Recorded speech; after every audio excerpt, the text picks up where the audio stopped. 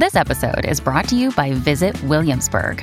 In Williamsburg, Virginia, there's never too much of a good thing. Whether you're a foodie, a golfer, a history buff, a shopaholic, an outdoor enthusiast, or a thrill seeker, you'll find what you came for here and more. So ask yourself, what is it you want? Discover Williamsburg and plan your trip at visitwilliamsburg.com. At Evernorth Health Services, we believe costs shouldn't get in the way of life-changing care, and we're doing everything in our power to make it possible. Behavioral health solutions that also keep your projections at their best? It's possible. Pharmacy benefits that benefit your bottom line? It's possible. Complex specialty care that cares about your ROI? It's possible. Because we're already doing it. All while saving businesses billions. That's Wonder made possible. Learn more at evernorth.com/wonder. The following program uses what are sometimes called four-letter words, though in this case they're actually 8 letters and perhaps a 7-letter gerund. It's Thursday, March 17th, 2022. From Peachfish Productions, it's The Gist. I'm Mike Pesca. You know about the political walkback? Oh, I'd like to clarify my somewhat emotional outburst. Well, Joe Biden did the walk forward. He said a temperate thing, then clarified, yeah, I don't really believe that, on a fairly significant matter. So since the start of the war in Ukraine, Biden has been scathingly critical of Vladimir Putin, but loath to use a particular phrase. Here he was a couple of days ago, asked if Putin was committing war crimes. I believe Russia is committing war crimes. We are following it very closely. It's early to say that. Now, America's UN representative, Linda Thomas Greenfield, soon thereafter did talk about war crimes. They constitute war crimes. They are attacks on civilians that cannot be justified by any in any way whatsoever. But still, the president hadn't gone there until last night when a reporter asked if he was ready to call Putin a war criminal. No. But then, with no need to walk it back, he was doing just fine. He walked it forward. He went back to that reporter and said, I'd like to change my answer. Oh, I think he is a war criminal. Which led to questions for Jen Psaki. Really? He meant it? Psaki explained that when it comes to highly technical terms with serious international import, the president was all up in his feelings. The president's remarks speak for themselves. He was speaking from his heart and speaking from what he's seen on television, which is barbaric actions by a brutal dictator through his invasion of a foreign country. Putin reacted predictably, did not like it. Therefore, I'm tempted to say, well, then you shouldn't have committed war crimes, you monster. But since one side labeling the other a war criminal is actually immaterial in terms of the realistic possibility of ending his war criminality, it is odd that this would be the way for the term to be introduced into the discussion at the highest levels. War crimes, crimes against humanity, when leveled against the head of a nuclear state, they have no impact. They don't restrain behavior. They don't constrain actions once undertaken. I think we're seeing that. Putin will never be in the dock in The Hague. The world is already united against him. This escalation of rhetoric, I don't think does much. So I don't know what this gets us other than an expression of emotion. I prefer an emphasis on strategic calculation given the stakes. On the show today, I spiel about the cost of March Madness, not in productivity, but in degrading facts and believability with wild claims about productivity. But first, I apologize for not giving you a full rundown with time codes of everything I and the guests say during each episode. Wouldn't that be nice? Wouldn't that be an innovation of podcasting? You gotta hand it to books. They got the index, and an index is a wondrous thing. And the story of the index as an institution, it's actually an unexpected delight. At least it is as written by Dennis Duncan, author of Index, A History of the, up next.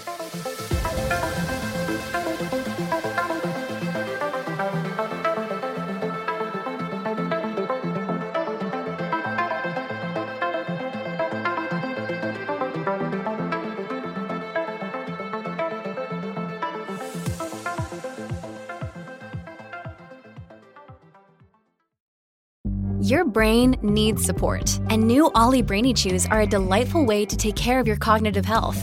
Made with scientifically backed ingredients like Thai ginger, L-theanine, and caffeine, Brainy Chews support healthy brain function and help you find your focus, stay chill, or get energized. Be kind to your mind and get these nootropic chews at ollie.com. That's OLLY.com. These statements have not been evaluated by the Food and Drug Administration. This product is not intended to diagnose, treat, cure, or prevent any disease. The history of the index flows through two men with names that could have been invented by P.G. Wodehouse. St.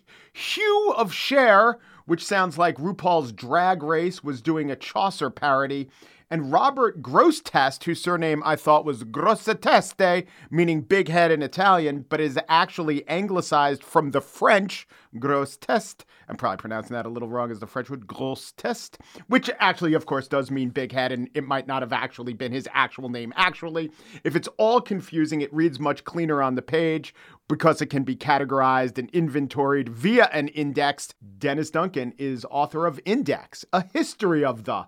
a bookish adventure from medieval manuscripts to the digital age. Dennis, thanks for coming on The Gist.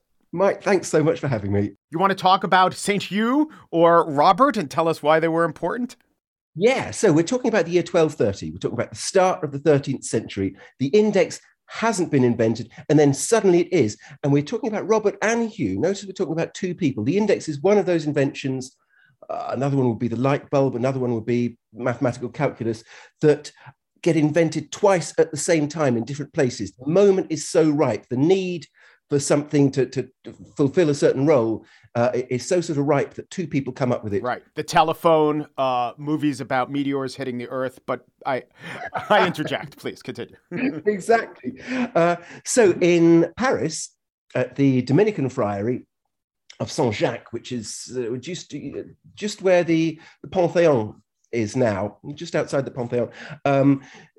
Hugh of Saint-Cher, Cher, I'll come to that later, gets his friars to cut up the Bible, to take the whole of the Latin Bible and simply rearrange the words into alphabetical order. So you have about 10,000 key words, nouns, verbs, adjectives. He doesn't bother with the little words, but nouns, verbs, and adjectives, adverbs, and about 129,000 locators. These are all the points that these words appear. Put them in alphabetical order. What that means is if you are a friar who needs to write sermons, suddenly you can go, I'm going to do a sermon about stones. I'm going to look up Petrus, stone, and the links will tell me all of the, I'm going to take that one from the New Testament, then I'm going to jump back to the Old Testament, and my sermons are going to be lively. They're going to have the energy of movement. Gosh, he really has the Bible at his fingertips today. So that ability to find what you're looking for, to think in terms of specific words, rather than think of the Bible as a linear book. Now, what Hugh and his friars do is a word index. They literally take every word, but if the Bible uses a slightly different word for it or a synonym, the word index doesn't work. So let's jump across the channel. We're still in 1230. Now we're in Oxford, and we're thinking about Robert Grosseteste. Grosseteste is the perfect nickname for him because he has this totally encyclopedic, capacious intellect. He's read everything, and in order to organize this knowledge that he has. When I say he's read everything, he's read the Bible, he's read the Church Fathers, he's read philosophy, classical philosophy, Aristotle. So he's totally capacious or rapacious in his interests.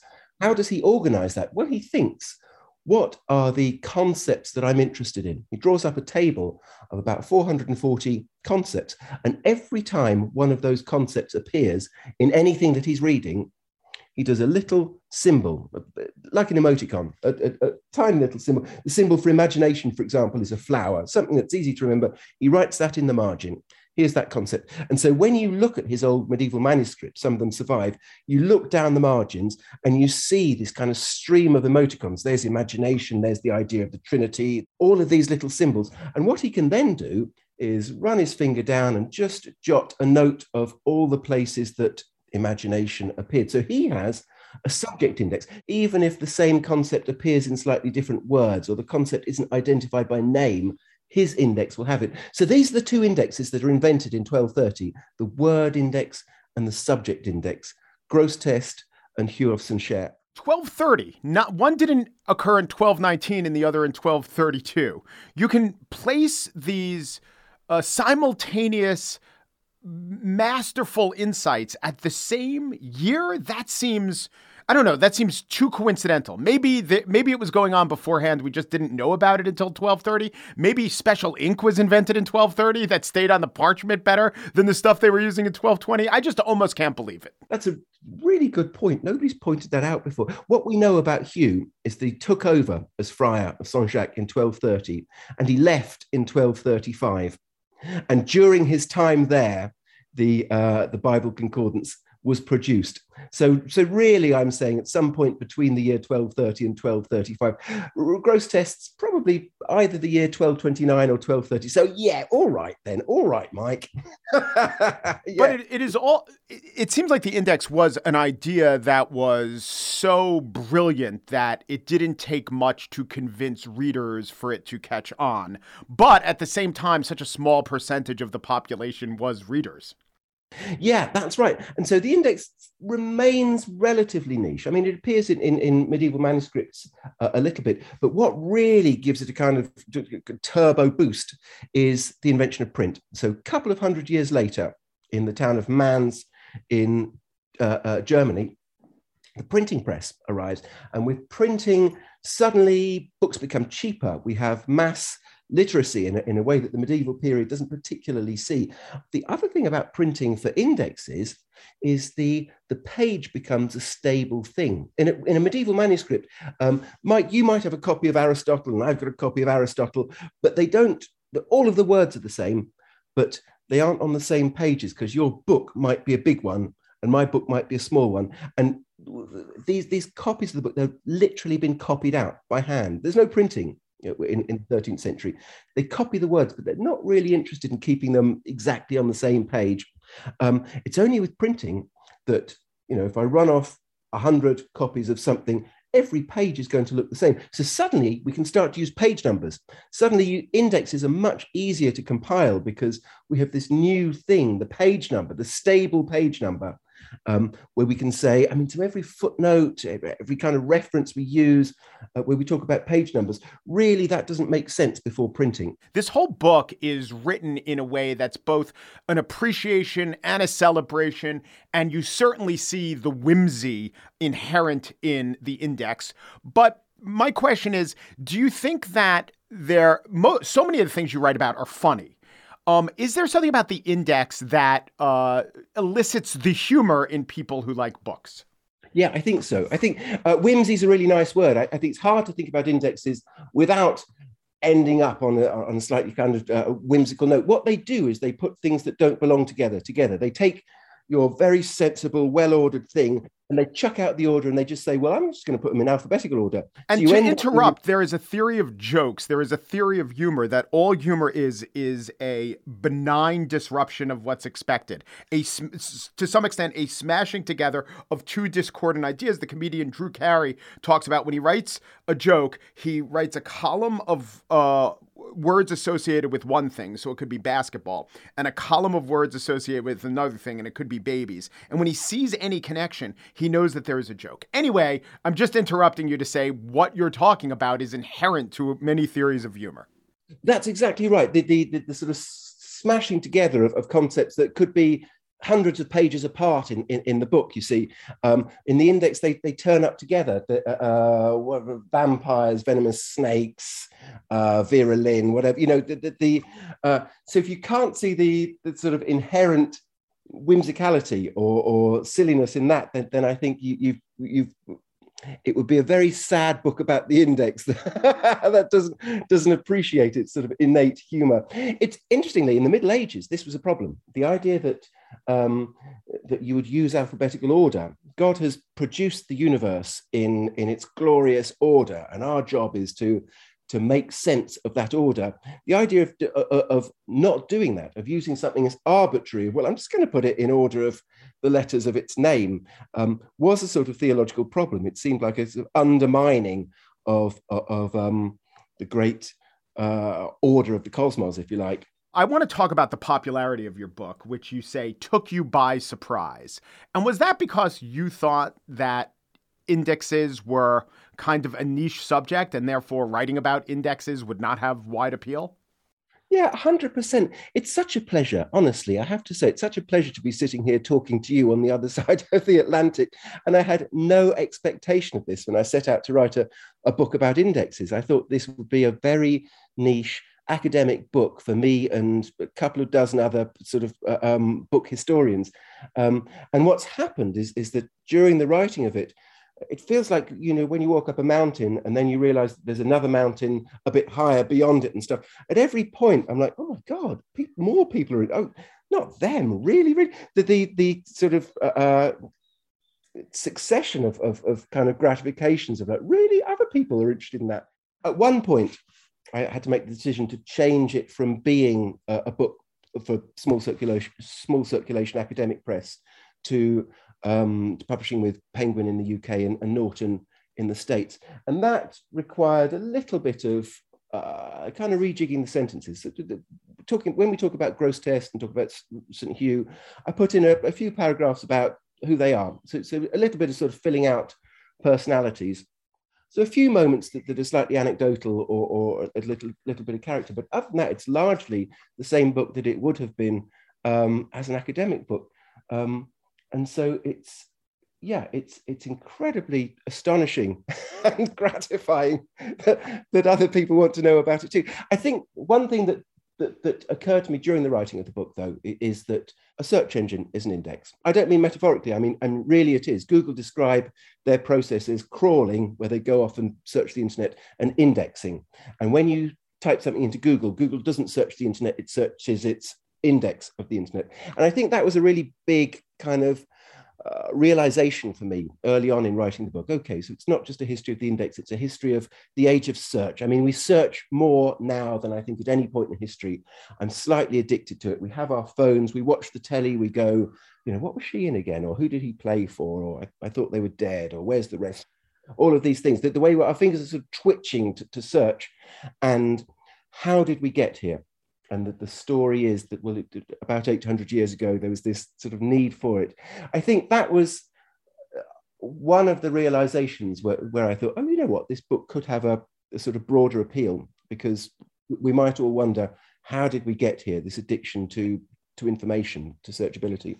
It is applicable to how we live now. I have a couple theories as to the popularity of the book, and I'm going to ask you to comment on these specific theories. One is that I do think that everything that's popular nowadays addresses an anxiety. I think we live in an age of information and anxiety, and so if you can successfully address an anxiety, you'll have a successful product.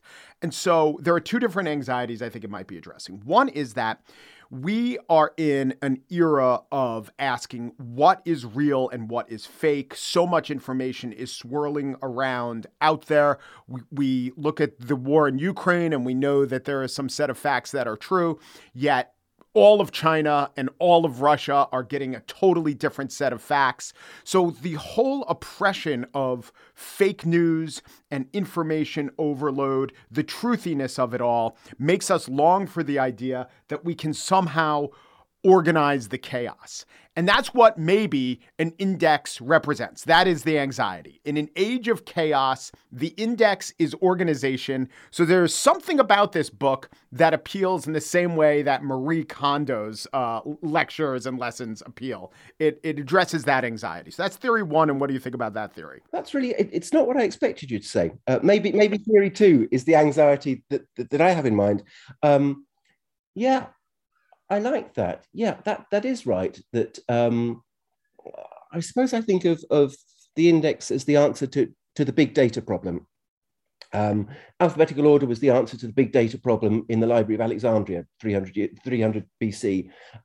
So this, anxiety about overwhelm, information overload, is as old as the hills, and the index is one of the solutions to that. Marie Kondo is a nice example of, wouldn't it be nice to bring order to chaos? Yeah, I like that.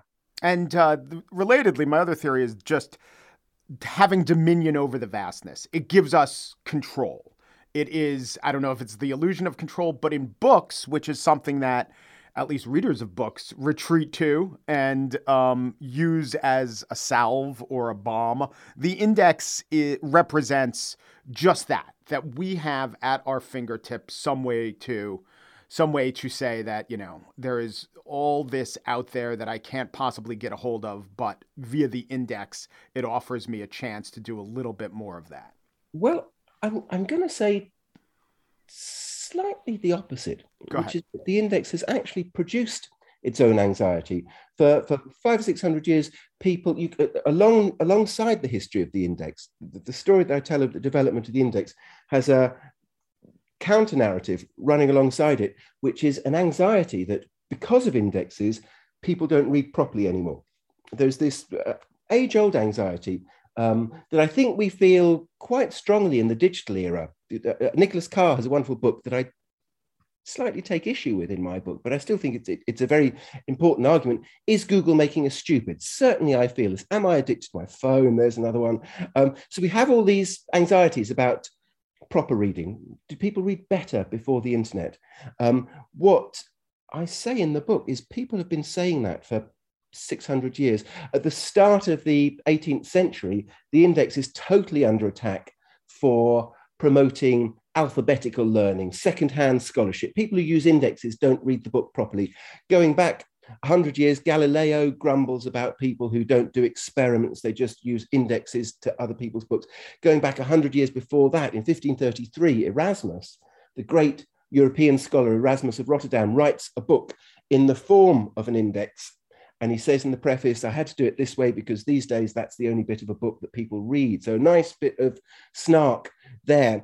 So actually, rather than being the solution to an anxiety about reading, I feel that the index has historically been the source of an anxiety about reading. If you have a very useful summary of a book in the form of a table, is that going to be enough for some people? Will they actually not bother reading the book? I would say to this that actually, of course, people read some books. There's some books as a scholar that I just dip into via the index. I haven't got time, and I know that I won't need everything in it, but I still read many books from start to finish. And I'm sure that you do, that linear reading, that the type of reading that we bring to novels, for example, hasn't died out over the last 600 years simply because of the book index. The name of the book is Index, A History of a Bookish Adventure from Medieval Manuscripts to the Digital Age. Author Dennis Duncan. What a pleasure to talk to you. Thank you so much for having me.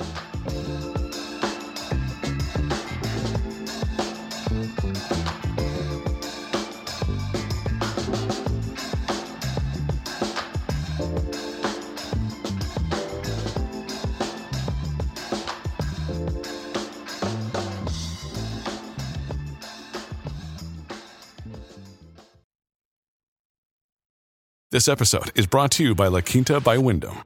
Your work can take you all over the place, like Texas. You've never been, but it's going to be great because you're staying at La Quinta by Wyndham. Their free Bright Side breakfast will give you energy for the day ahead. And after, you can unwind using their free high-speed Wi-Fi. Tonight, La Quinta. Tomorrow, you shine.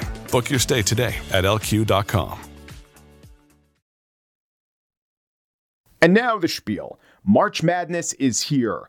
It's March, and I am mad. Mad at the never-ending story of how much March Madness costs us in productivity. When I was a full-time sports reporter, some editor would always say, hey, Mike, you want to do a story on worker productivity loss during March Madness? And I would say, okay, let me look at the underlying data. And I would, and I'd report back, actually, this is total bullshit.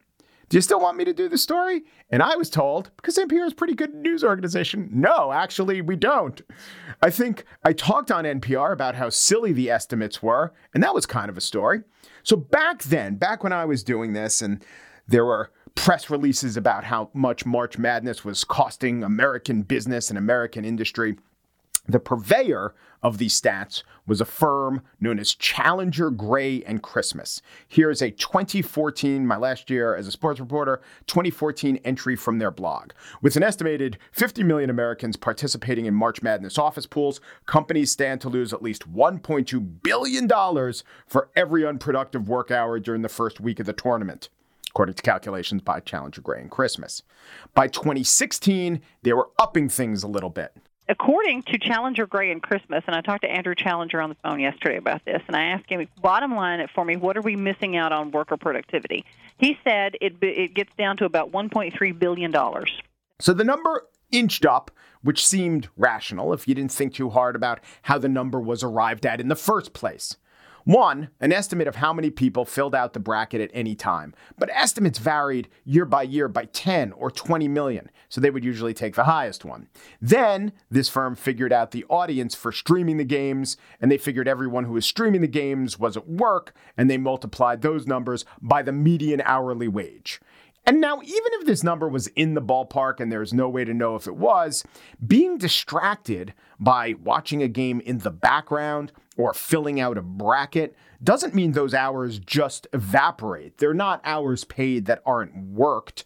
Most workers have tasks assigned to them, projects, and if 10 minutes are spent filling out a bracket, or 20 minutes are spent on Christine's cupcake party, or 15 minutes are spent on filling out an order form for Maribel's daughter's Girl Scout cookies, it's not like the work doesn't eventually get done.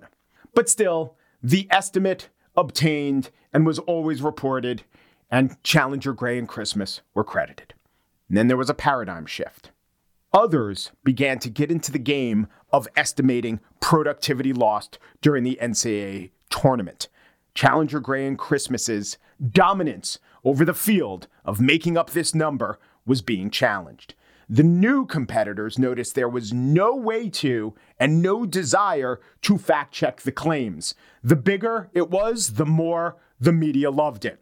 So, as WXYZ's Matt Smith reported in 2018, the productivity number, as reported by a rival firm, went way up. And 7 Action News reporter Matthew Smith is live with what bosses really want to know. Matt, just how much time will workers really spend watching these games? Yeah, we hear this every year, but this is wild. They did a little bit of research to try to pin this down. It's actually 25 minutes a game or a day of each and every individual games that are going on. So 25 minutes a day, $6.3 billion lost in productivity. That's across the entire country. That is WXYZ's Matt Smith reporting live there from a dark parking lot for no discernible reason. Challenger Gray and Christmas responded. Previous estimates were 1.5 or 1.6 million, as you heard. The numbers went up. This was Andy Challenger, the eponymous Challenger of Challenger Gray and Christmas, quoted on Marketplace in 2017. Ends up costing employers about $2.1 billion paid to employees that are otherwise distracted and not doing their work. And then the next year, 2018, the Challenger Gray and Christmas blog had this headline: "It's madness, March Madness to cost employers $13.3 billion in lost productivity." That is quite a leap. It is true, ratings were up 11% from 2018, but that estimate was up by more than 600%. Why? I would say because it's a totally fabricated estimate where the only concern is putting forward a big enough number to get news coverage. And once competitors come over the top with a bigger fake estimate, you have to respond in kind. So today, KTLA reported on, you guessed it, the cost of lost productivity. And listen to who they cite. Hours and hours on billions of dollars lost in productivity. What? The average worker spends 6 hours watching the tournament every year, adding up to nearly $14 billion in wasted working hours. That is according to a new study by WalletHub. WalletHub, not Challenger Gray and Christmas anymore. A quick check of the math.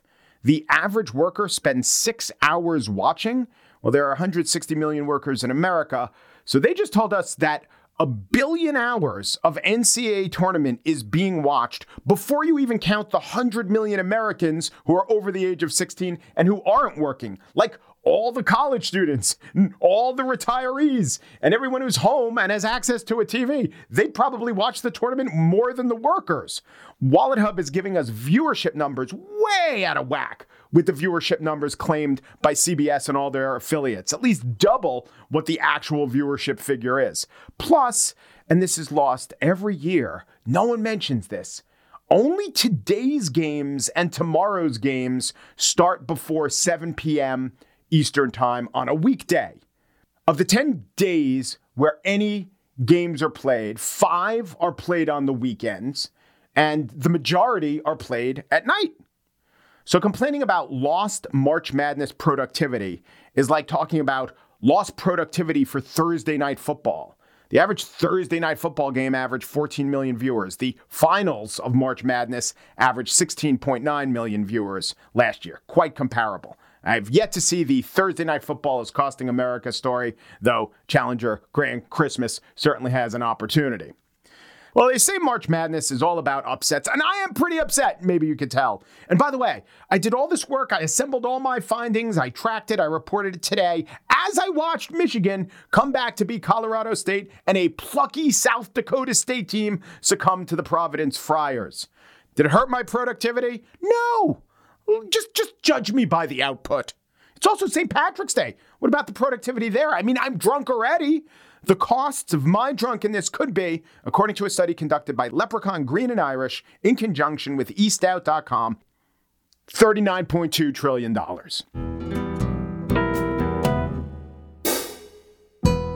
And that's it for today's show. Corey Wara is The Gist's assistant producer. Joel Patterson is The Gist senior producer. Michelle Pesca is listed in our index under Chief Operating Officer, pages 34 to 38, Chief Financial Officer, pages 39 to 47, and Director of TSOC Outreach, pages 265 to 270. The Gist is presented in collaboration with Libsyn's AdvertiseCast. For advertising inquiries, check out advertisecast.com/thegist. Peru, de Peru, du Peru, and thanks for listening.